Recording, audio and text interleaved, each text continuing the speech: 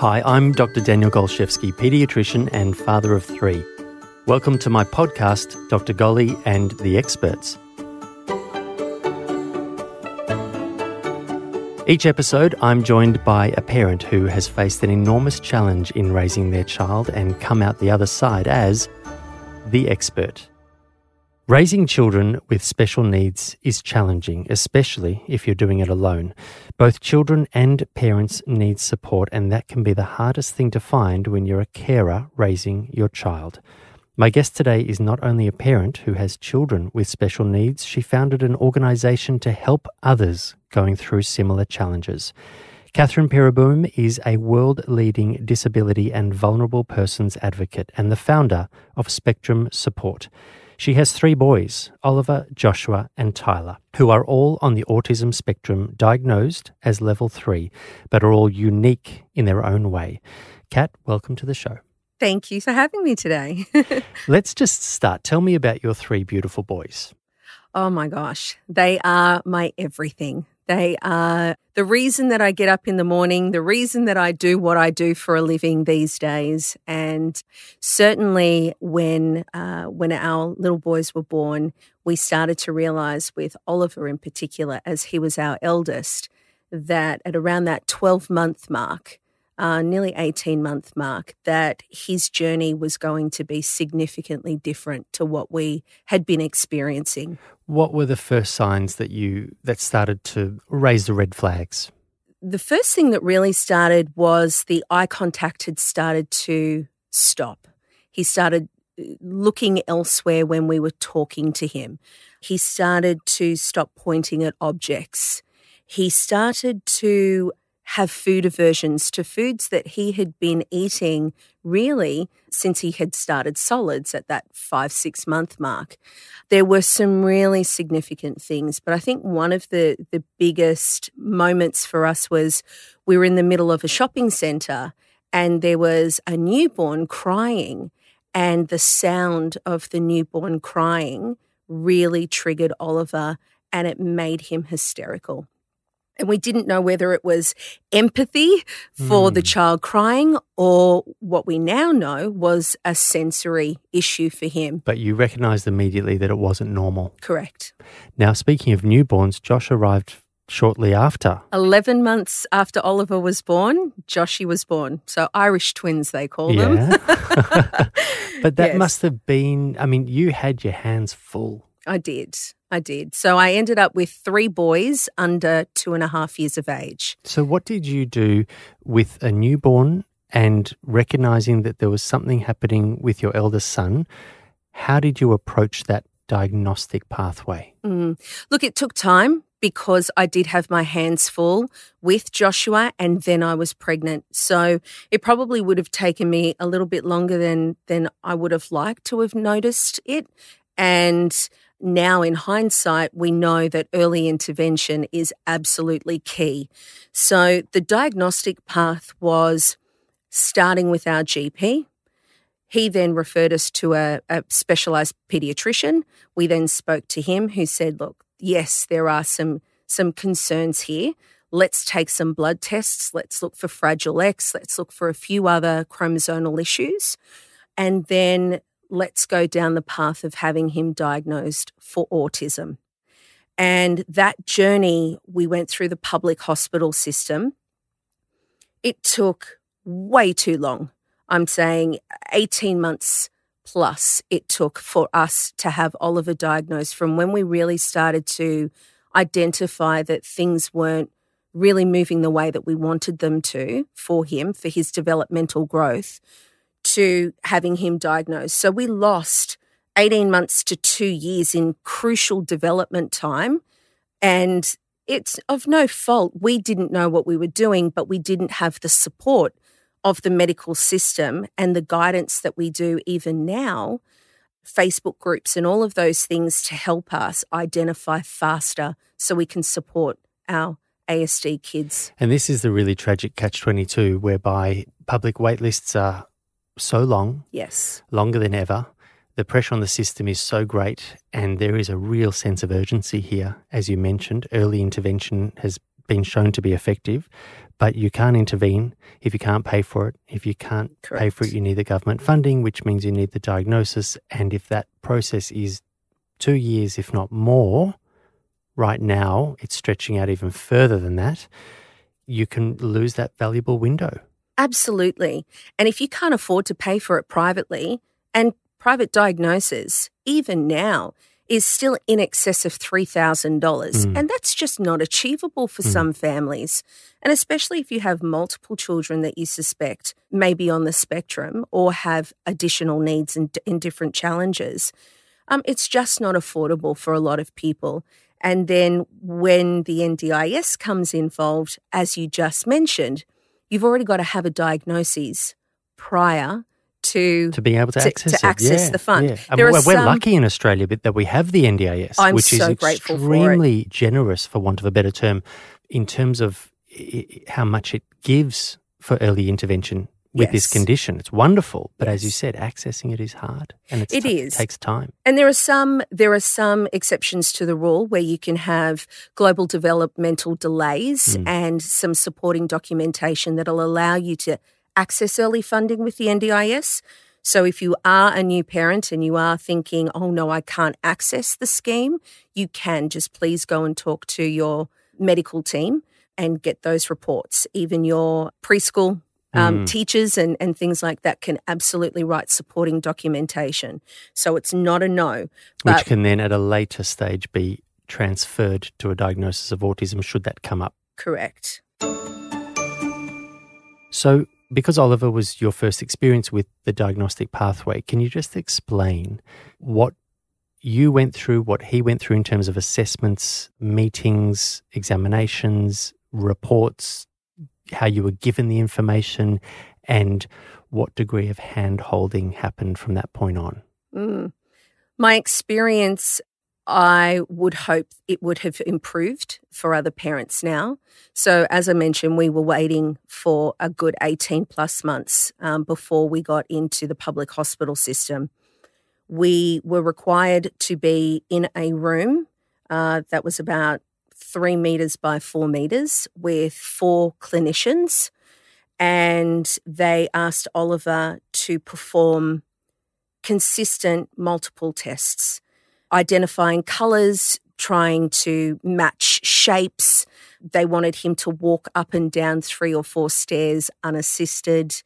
They were asking him, even though he's still to this day completely non-speaking, non-verbal, they would hold up cards and ask him to read out the card name, and I'm saying he doesn't speak. Yeah, it's a common frustration for parents. It really is. But it's hard to explain the concept of standardized testing. It is. So standardized test means that you have to do the test the same way every single time, every single patient. You cannot do any different because otherwise you can't interpret it. So there are some things that are, as you said, completely absurd for someone who's nonverbal, completely absurd for someone who's of a particular age compared to another. And all of this, it makes the process even more stressful. It does. And so because he was our first and he was in an unfamiliar environment with 4 strange people, and my husband and I were in the room, but he was so out of sorts. He didn't want to be there. He didn't know who these people were. They were making him try to engage in these activities that he had zero interest in. And at the end of it, we were sat down. The 4 of them went out and had a little conversation and left us in the room. And then they came and sat down and said, here's a piece of paper. We believe that your son is on the autism spectrum. Here are some people in the local area that we think that you should call. And good luck. See you later. That was it. That was it. And I sat in that room after those hours had gone by, watching my little boy clearly struggle, clearly not want to be there. I was heavily pregnant. We had Joshua also in the pram. And when they finally gave me that piece of paper, I shut down, absolutely shut down. I'd never wanted to escape a room as fast as I did that day because I felt even though I didn't understand the process, I felt that the process was a non-justice to Oliver's capabilities. And did you know what autism was? Was this all completely new to you? I had an auntie who had worked in the disability space for 20 years. So she had been feeding my husband. Drip feeding? Drip feeding my husband some information. My husband he's a realist. So he says, I want to rip the Band-Aid off. I want to know the information and I want to prepare myself. And if this is our path, how can we best plan for that? That's who my husband is.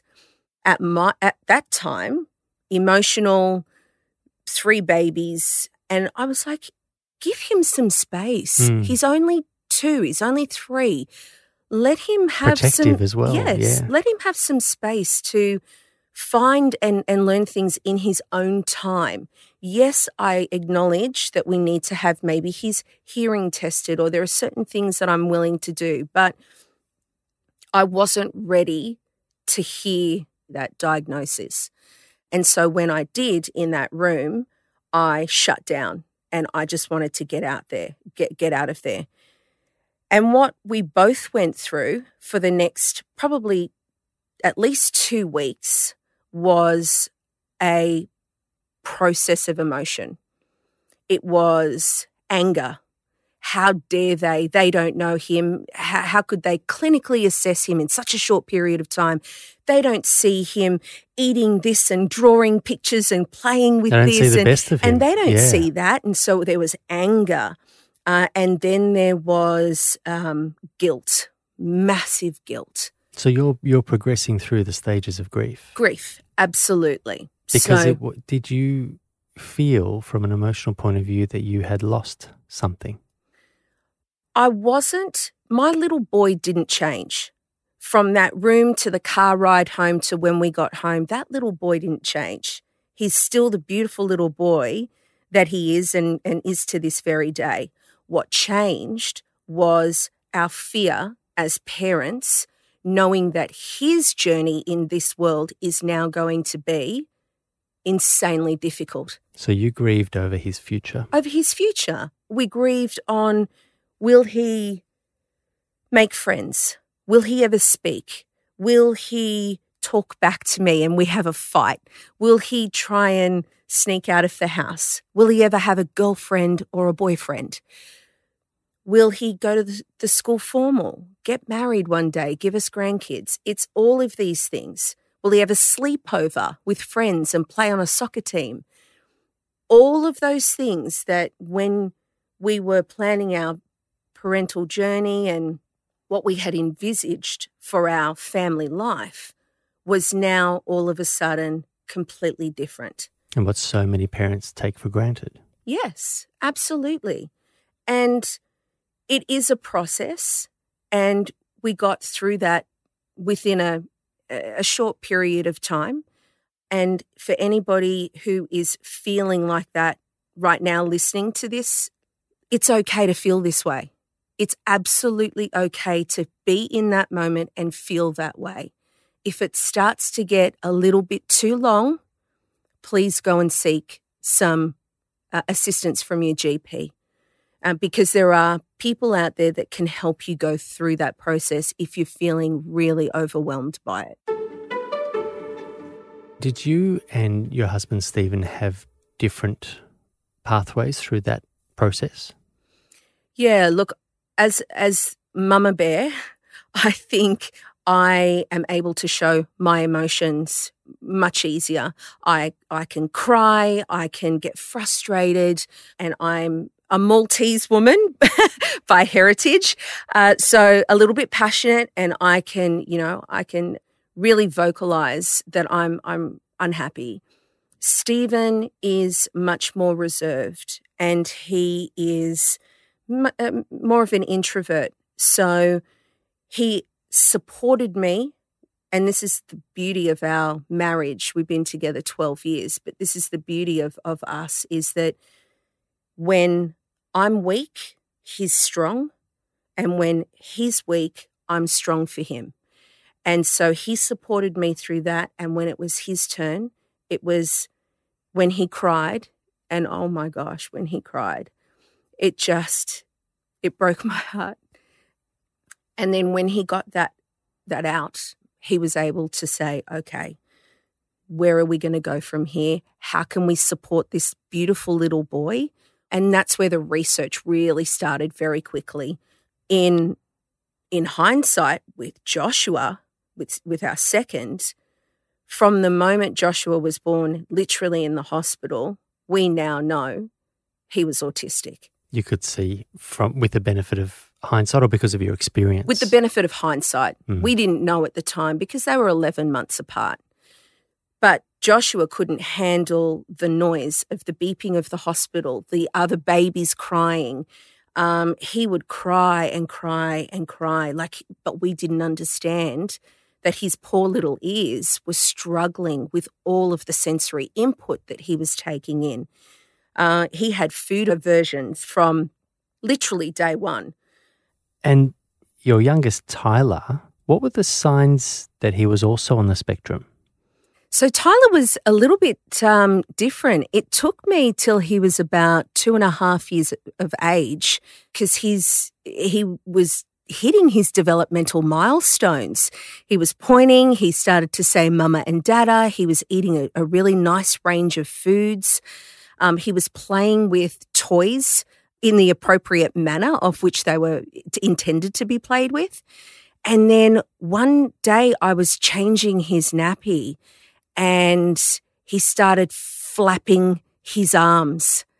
And I looked at him and I went, I know what happy flappy is, the happy flappy arms. So to this day, all 3 boys have been diagnosed with autism level 3.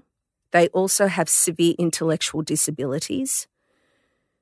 My older 2 have pica, which is the consumption of inedible objects. So Joshua will eat anything he can get his hands on, even including razor blades.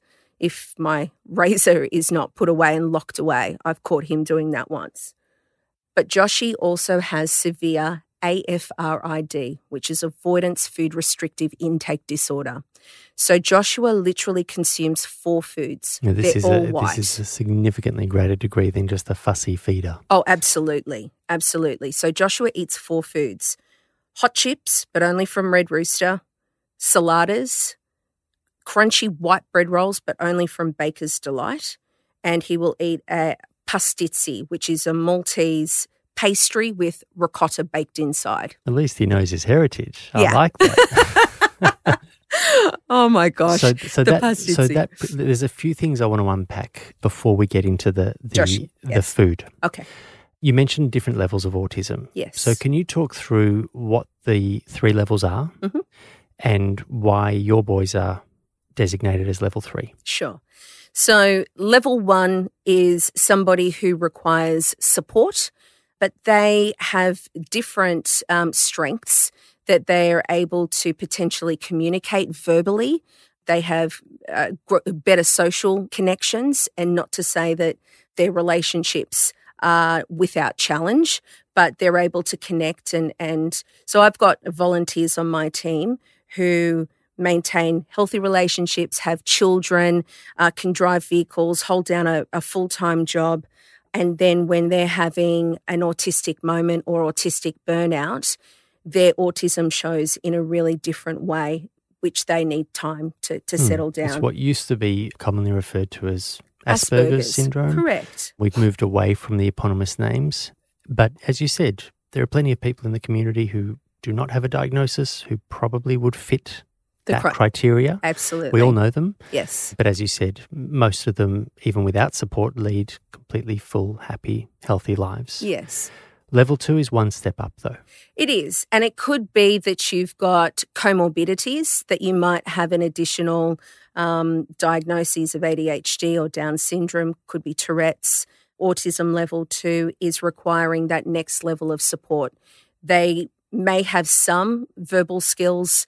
They still need that additional support of therapies and interventions, speech pathology, occupational therapy, and additional therapies. And it's a really interesting topic here. I don't want to dwell on, but this concept of degree of support required, Yes. it's so ambiguous. It's so grey. It is. And so there's a lot of talk, and recently in the media there was a little bit of coverage over the potential overdiagnosis of level 2 for kids who are actually really level 1. And then comes the question that I get almost every day: can you reassess a child 2 years after intervention and drop them down from 3 to 1? What's your take on that? Look, there are improvements, absolutely, and especially if you've got interventions. I can tell you within my 3 boys, Oliver and Joshua are a level 3 because they are still in nappies. They are completely nonverbal. And how old are the boys now? So Oliver is 10, Joshy is 9, and Tyler will be 8 in about 3 weeks' time. Oliver's capacity is probably still sitting at an 18-month-old. He's got one sign, which is more, and he uses that for everything. Joshua's ability is slightly different. He's interested in reading and Prolo Quota Go, which is an app for those who do a communication app, an ASE. And Tyler, who has the same diagnoses, is starting to become verbal. He's starting to look at connection with peers and playing alongside his peers. He may not be interacting with his peers, but he's already starting to move away. And if he was to continue with the therapies that we're currently provided, maybe he might be able to move down to a level 2. But right now, I have 3 boys pretty much with the same diagnoses. And are they just different personalities? Yes. But well, yes. This is what's really, I find very fascinating. The levels of autism, it's essentially a measure of functional capacity. Correct. And it sounds like, which is a very common finding, that your boys go in increasing order of ability. Yes. Now, is that luck of the draw? Or, and this is a somewhat unprovable concept, that you could argue that Oliver started getting therapy age 2, 3. Joshua got therapy from the age of 1 via osmosis because of what Oliver was getting. Correct. And Tyler got it from birth. Correct. So a lot of families that I look after will say, I've got 2 autistic children, for example, my second has far better functioning. Or is it because they've actually been getting intervention through the parents' upskilling for much longer? Look, it's a really valid question. And look, the validity of that, I don't know either, but we absolutely had therapists in our house 4 days a week, and the kids would play alongside the therapist. So you're right, they did get inadvertently interventions without technically having interventions. You've mentioned a few times now interventions. Yes. I cannot stress there is a completely new language that parents are forced to learn when they are given that diagnosis. And I can imagine, because I have done that. I used to work in an autism assessment clinic publicly at Monash Children's Hospital, and I remember distinctly sitting in that room giving that diagnosis. Thankfully, we have come a long way since your experience, but it is always heart-wrenching to give that diagnosis, even when parents know it's coming. Yes. And even if it's not their first time in that room, their first child, it's still difficult. And if it is a first time, as it was for you with Ollie, you're told, A, here's a diagnosis, and whether or not you knew it was coming, it still hits like a truck. Absolutely. Then there are all these words that are used, which you don't use if you're not in this space. Correct. You're hearing things like child psychology, ABA therapy, occupational therapy, speech pathology, social skills training. All of these terms, AFID, as you mentioned, that no one talks about, no one hears about. It's a completely new landscape. It's literally a maze. Yes. And you have to navigate it, as you said, by yourself. Correct. So my question to you is, what are the interventions? What are the therapeutic supports that are available for children on the spectrum, and what have you utilised and continue to utilise? Okay. The 2 primary ones are speech pathology and occupational therapy. So speech pathologists will absolutely start working on language and communication.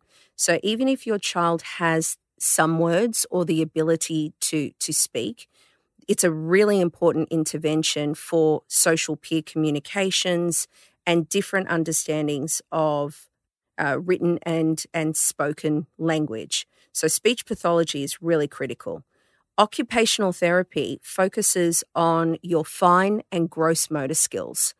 So my boys, for instance, were able to jump on a trampoline and ride a scooter, but to this day, can't hold a pencil, still won't use cutlery. I can't get a toothbrush in their mouth for sensory reasons.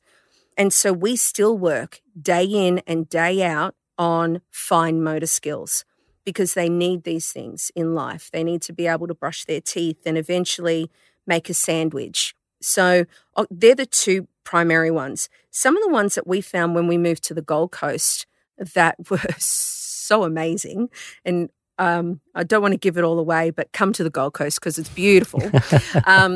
So we do things such as trampoline therapy. Now, trampoline therapy has been probably the best therapy that our boys have done, hands down. Emotional regulation, weight management, cognitive function, relationships with their coaches. We heard our very first words on a trampoline. Mum, like, watch me, but it was just, so we're not talking Mum. about jumping in the garden. We're talking about a far more... It's a sophisticated... Correct. Yes, a sophisticated therapy that's typically run by an OT or an exercise physiologist and overseen by trampoline coaches who have had disability training. Yep. And so it's a multidisciplinary team, and the things that we have seen our boys do is just incredible. And Ollie, my little Ollie, he works like a machine. He works so hard. He's so beautiful to watch. He really is. So trampoline therapy has had huge benefits for our kids. Therapy in dance, so certain dance programs. You can do, I'm going to say this wrong, equine therapy. Equine, yeah. Equine, thank you very much. Yeah. Yes, with horses. We do sailing. There's sailability. So there's lots of different things. There's music therapy, which can be really wonderful for a lot of people. Hydrotherapy.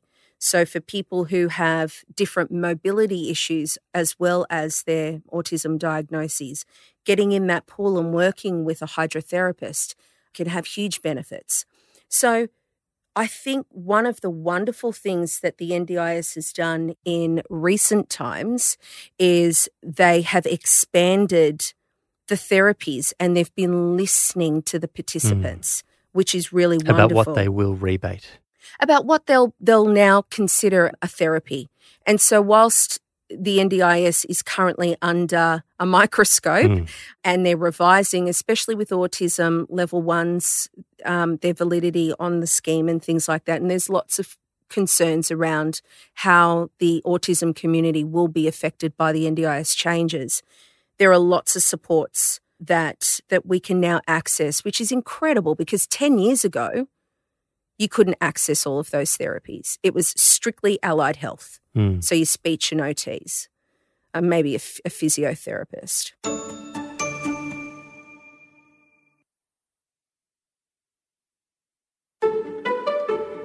I sometimes, at the very early part of this journey for some parents, when I try to explain to them what OT is for, what speech is for, what psychology is for, and this is very, very superficial Psychology, level. yes, it's another one. I try to explain that ultimately autism is best conceptualized as a disorder of communication. And communication happens not just verbally. You've got the way you communicate with other people, which is verbal and nonverbal. There's also the way you communicate with yourself. Yes. It's the way you think, it's the way you process, it's the way you interpret. And then there's also a communication that happens with inanimate objects. And that's where I try to draw in the concept of sensory-seeking behaviour, issues with sound, issues with textures, tags on clothing, kids who won't wear socks, whatever it may be. And that tends to help parents understand how they need to navigate this maze. Yes. Have you found that your boys have all had relatively similar pathways, or is it like a completely different kettle of fish for every boy? Look, they're unique. So I've got two younger sisters and we're the same parents, but we're all very unique. And as are my boys, most siblings. Do they have similar traits? Absolutely. But their autism is certainly very individualized. And manifests in different ways. Absolutely it does. So Tyler, my youngest, his communication, his cognitive function, his understanding is far more superior. So he's now starting to understand if an unkind word is being spoken and we get big emotions, and he doesn't know at the moment how to process those emotions. So that then leads to a meltdown, which could be an hour and a half of him really in such a state. And it's so horrible to experience as a parent watching your child in that state, knowing that I can see his eyes and he's saying, "Mummy, I'm still here, but I can't stop this. I've got to go through this emotional and physical process."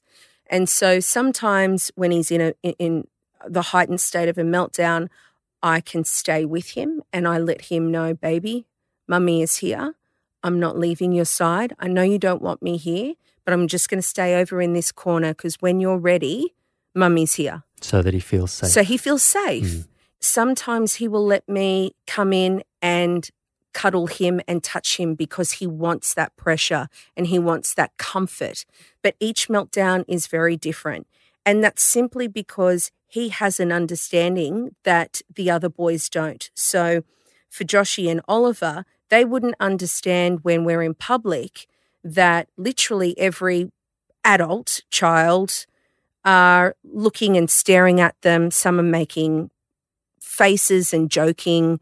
Some people are mimicking their stimming sounds. And let's not underestimate the impact this has from a social point of view. Absolutely. I mean, you've mentioned tantrums, meltdowns. People wouldn't look twice at a 2-year-old having a tantrum at the supermarket because that's normal toddler behaviour. But this is not the case with children on the spectrum. We don't use that word. We talk about meltdowns. What does a meltdown look like and how are they different for each of your boys? So a meltdown is a neurological event that happens, and it is a very overwhelming situation for any autistic person who is going through that. And it's a sensory overload. I've heard people describe it sometimes like there's AC/DC playing in their head at the most intense volumes, and they simply cannot physically control the output. And that can be physical altercations, kicking, screaming, punching, throwing furniture. It's crying, it's screaming. Everybody presents in their physical output in very, very different ways. For my boys, Tyler can be what I've just described. He can be very physical, very emotional, and it can take him over an hour to work through that meltdown. And at the end of it, it's like a switch just flicks and he's like, "Okay, I'm done. I'm over." And you're left, I feel like it's an emotional hangover. We've just gone that you're through left with, not that him. I'm left with, because he can switch off. He moves on. He just goes, "Okay, I've processed it. It's been hell. I'm done." And he just goes off and he'll start playing like nothing's happened. He'll come and kiss me and he's done. And for me, I feel like I've just gone 10 rounds with Mike Tyson. And it's this emotional hangover, and it's very challenging to move past it. My other boys, if they have a meltdown, Oliver he will retreat. Oliver is the silent type. he will lie down on the floor in the middle of a Westfields and you can't move him. He's protesting. He's had enough. I don't want to deal with this anymore. If you don't get me out of here, it's really going to escalate. And my boys are really large because my husband's 6'4", and at 85 kilos and 5'2", you can't move him even if you wanted to. My 8-year-old at 23 kilos, when he's in a meltdown, you need 4 grown adults just to make sure sometimes that he's safe and he's not self-harming or he's going to harm someone else. And sometimes for my other boys, if they've had a meltdown, they can't switch off like Tyler does and they're exhausted and they need to lie down and just decompress for a little while, and it might be iPad time and they just relax. So at 10, Oliver, whilst you can still see that he's a little boy from his baby face, give it 2 or 3 more years where he's much larger and he looks like a young man. And we'll get into this a little bit later, but this was my fear from 3 years old when he started getting diagnosed, and that's what made me research the relationships between law enforcement and the autistic community and why I founded Spectrum Support. And so we'll get into that a little bit later, but it's that fear of them being out in a public setting and people not understanding their complexities and judging them and calling the police or security, or they're just being themselves. Let's delve into it. Sure. No time like the present. What's Spectrum Support? Because what you're describing is a challenge that every parent of an autistic child faces. Yes. There's feelings, I imagine, of embarrassment, of shame, no doubt guilt. And when it's done in a public forum, it's unbelievably challenging. Then comes the more complex side of things, as you said, when you may have issues with law enforcement, as you said, or navigating certain services. What is Spectrum Support and how does it help? So Spectrum Support was founded in 2017. We are Australia's only trainer of police and first responders to understand the disabled and vulnerable in the field. So originally we started out with specifically autism training, and we partnered with New South Wales Police Force. We still have an existing partnership with them, and we created this bespoke training through a program called Guardian versus Warrior, which was ultimately awarded by the police commissioner at the time, which was very humbling. But quite simply, I train police officers to understand who autistic people are in the field, how to identify those behaviours, what to do, how to approach them, and how to de-escalate them. So there is a safe outcome for everybody involved. And it's really for them. Most autistic traits can be perceived to be insubordination. It could be perceived as drug or alcohol intake or use. If a police officer was coming up to you and there was fight or flight and they start to run, or if you've got your badge on and you've got a gun in your holster and it's shiny and someone's attracted to the shiny, or they want to touch it. They want to touch it and they invade your personal space. Police officers have to be trained in these behaviours to understand so they react appropriately, not to cause harm, trauma, or fatalities, which have sadly occurred in our Australian landscape more times than I would like. So that was all from being a mum and understanding very quickly who my children were and who they were going to be as grown adults, and that fear. And it didn't take me long. You don't have to type in Google many words to get a huge list of terrible interactions that have happened on the Australian landscape. So that's what Spectrum Support is. I've now been doing that for close to 9 years.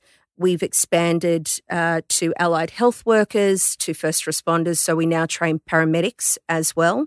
Firefighters is something that I would definitely like to get into a little bit later down the track. But yes, we also train allied health workers now. I'm blown away by the work that you do, firstly. Thank you. The second thing I'm just trying to understand, because I can't make sense of it in my head. Sure. How do you have the time? I don't know. This is more than a full-time job, what you do with your boys. I know. I imagine there's very little socializing. We don't have a social life, sadly. Yeah. So and this is one of the things as a parent, it doesn't matter what type of special needs parent you are, you'll find out pretty quickly within your friends and family circle who will be there for you and who won't. And it's a daunting hurt. You hurt. Your heart aches and it breaks. And it's very lonely and it's very, very isolating. And I think with Stephen and I, we're very good at communicating. And that's what keeps our relationship in this really beautiful balance. Sadly, the divorce rates are sitting at about 86%. That's extraordinarily high. 86% if you have one child with special needs.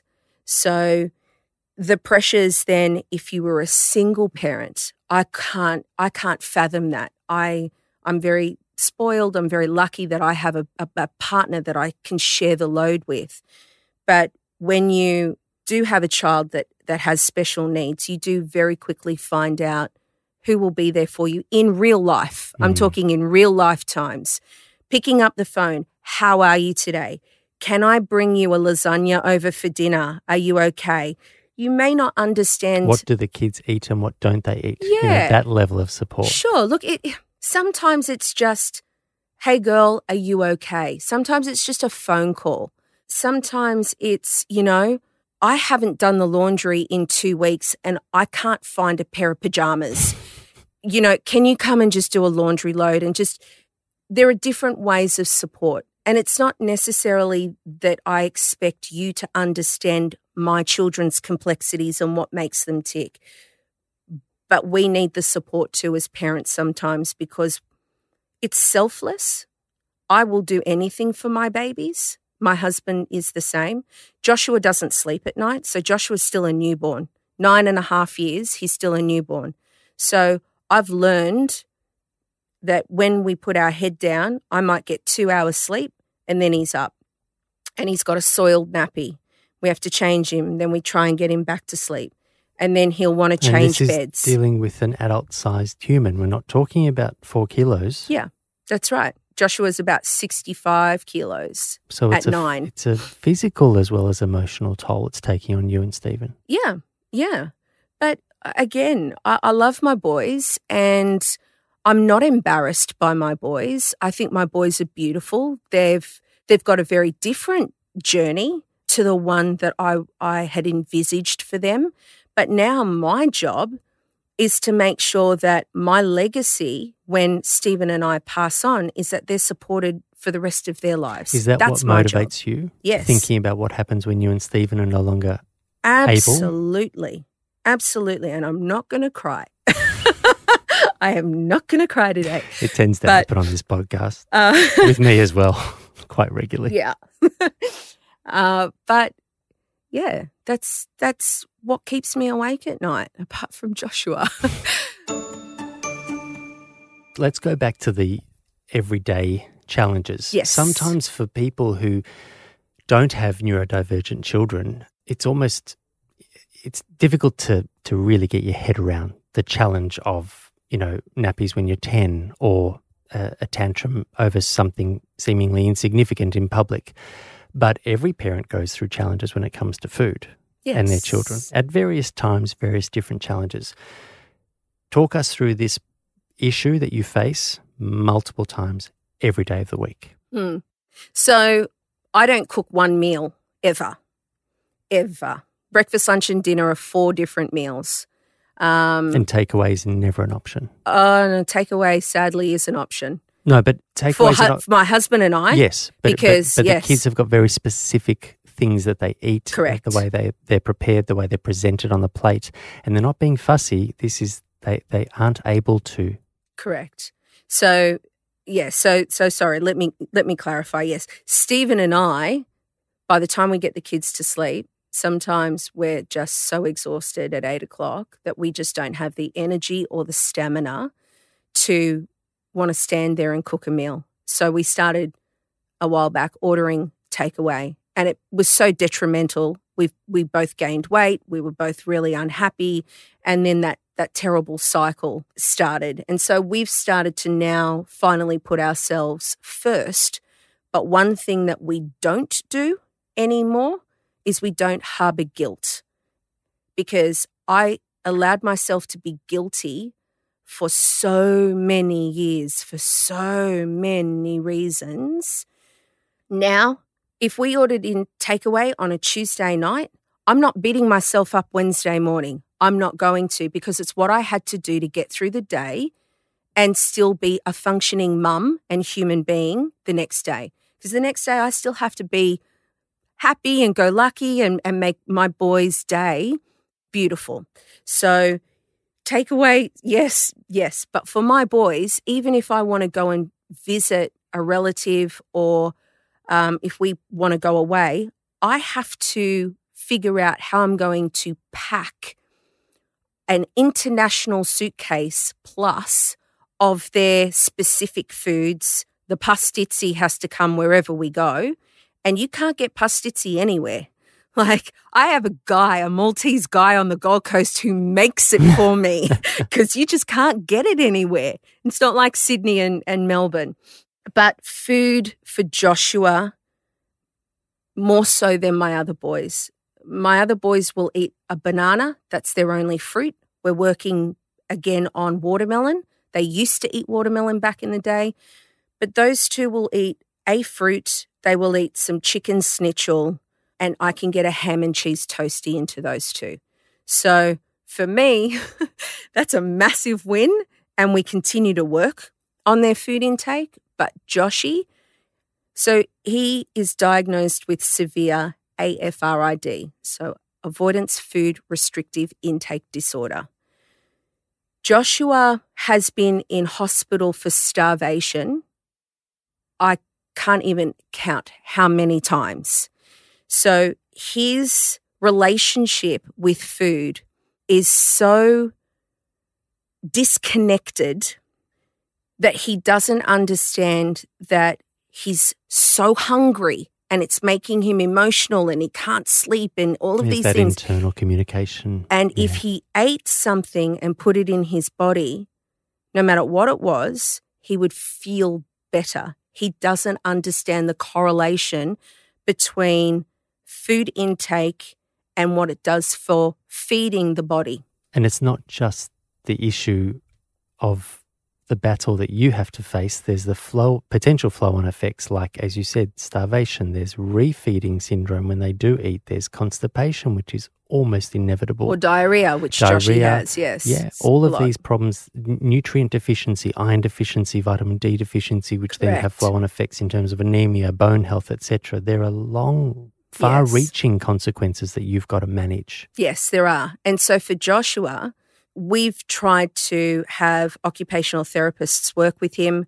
We've spoken to every dietitian, every nutritionalist, and with him, we're still not being able to find the supports that he needs. And the last 3 weeks, he went into, I'm only eating saladas. Literally, that's all he ate was 3 boxes of saladas a day. He didn't eat his 4 safe foods. One thing that I did with my kids from the outset was syringe anything. So Nurofen, antibiotics, if they ever had to have anything, even to this day, it's still through a syringe. So I provide my boys a multivitamin every single day that I import from the United States that was approved by our gastroenterologist because it had all of the right vitamins for their growing needs, and it goes up to 12 years old. And so they have a multivitamin every day. They also have an iron supplement every day. And Joshua is still on a formula So he's on the A2 formula. We were on stage 4 for a while because that's 4 years and older. But now they've got a new one, which is 4 to 12 years of age. And he's 9. And he's 9. And so that really works for him. The nutritionalists have tried Pedisure. They've tried all these different things, but he looks at it. He smells it. He knows instantly. He should be a detective when he grows up. I swear he's just got this innate ability to sort of just look at it and go, that's not it.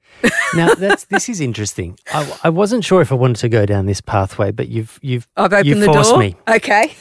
You just said he could be the world's greatest detective. Yes. Right? I'm going to extrapolate from that there are people with autism who've got the most exceptional skills. And I'm not talking about the exceedingly rare savant autistic population, which is when people think of that, they think of Rain Man. I'm talking about people like your son who is bloody good at detecting stuff. Yes. Okay, they see things that most of us don't even register. Yes.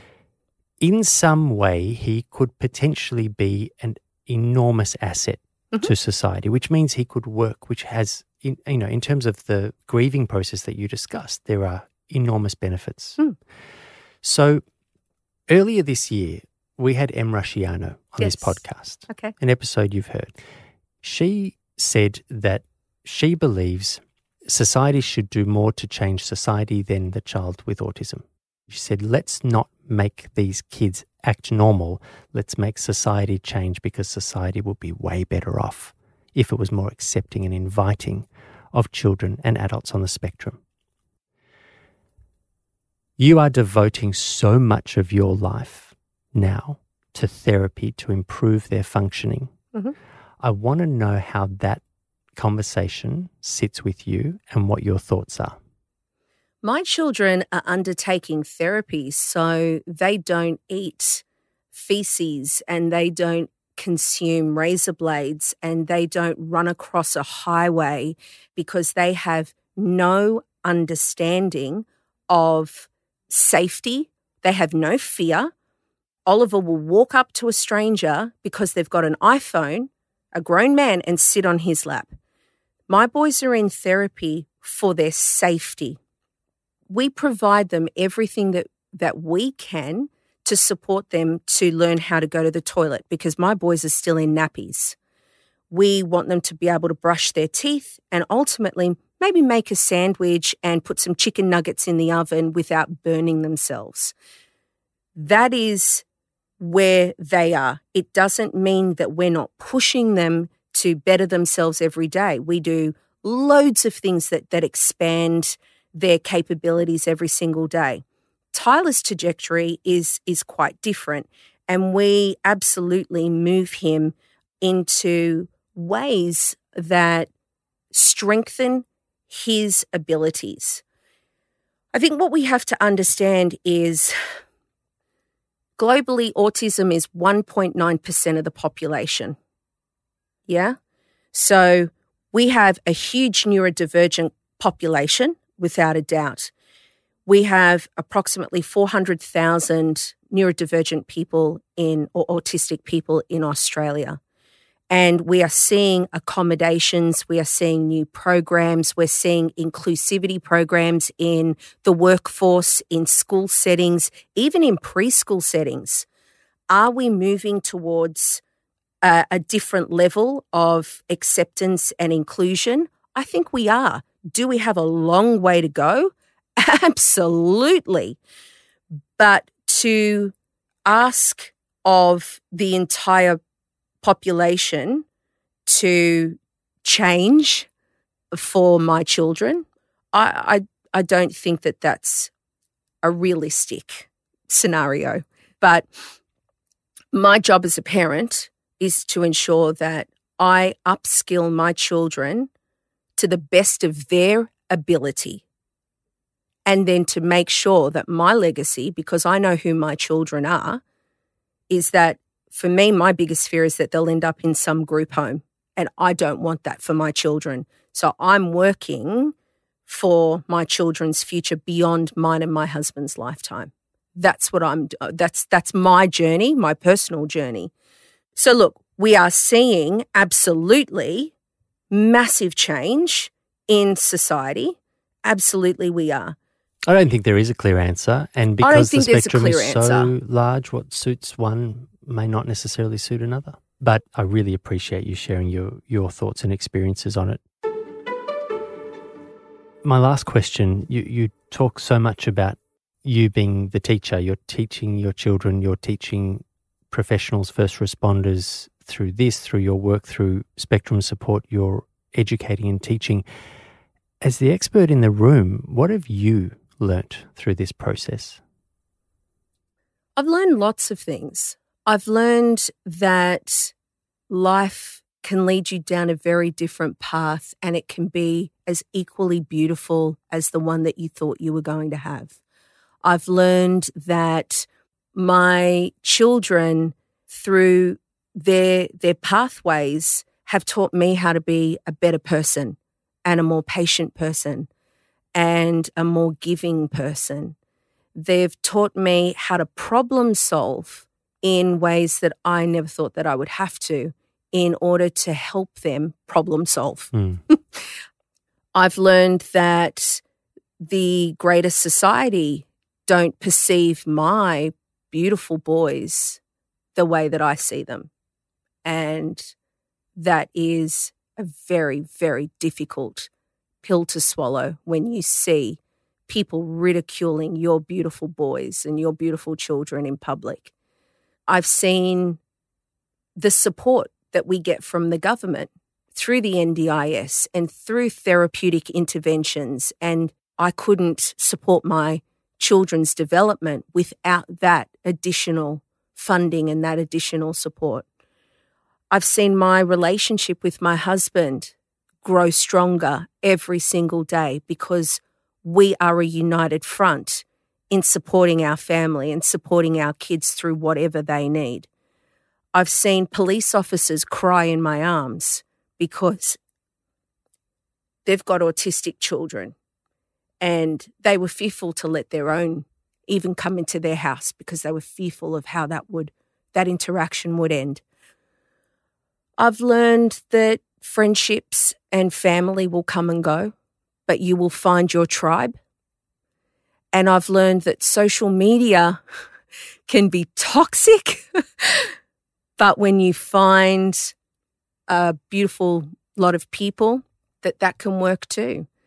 And I think finally I've got now some support workers that come into our home and bring in interventions that I would never have thought of, and the kids listen to them and I learn from that relationship. And they have now afforded us, my husband and I, the ability to have a date night and to even have a sleepover once in a blue moon at a hotel, and that allows my husband and I for connection. So I'm sorry that answer was so long-winded, but there are so many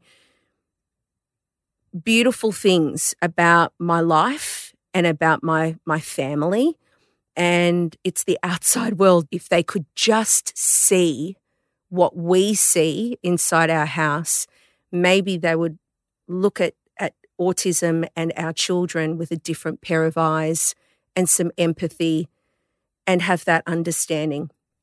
Well, you have absolutely nothing to apologise for. Kat Peereboom, entrepreneur, world-leading disability and vulnerable persons advocate and founder of Spectrum Support. Thank you so much. Thank you so much.